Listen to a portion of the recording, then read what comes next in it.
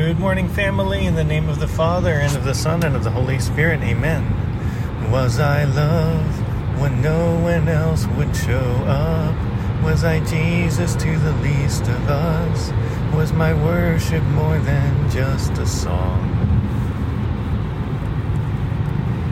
Jesus, thank you for today, and thank you for the ability to pray to you, the ability to have gratitude, for the heart of gratitude that you've given me. However small it might still be, please grow it in each one of us.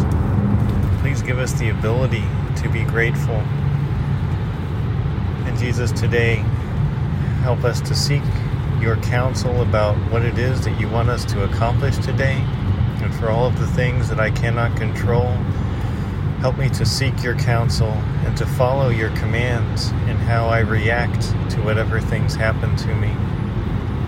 Jesus, help us all to do little things with great love today, with great love for you and for our neighbor.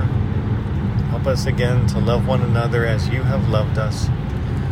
Please renew our hearts and our passion for life and our vigor and zeal for what is good and true and beautiful. Please hear the prayers of this family. Bless them and protect them. Jesus, Mary, and Joseph, pray for us in the name of the Father, and of the Son, and of the Holy Spirit. Amen. I love you so much. Mwah.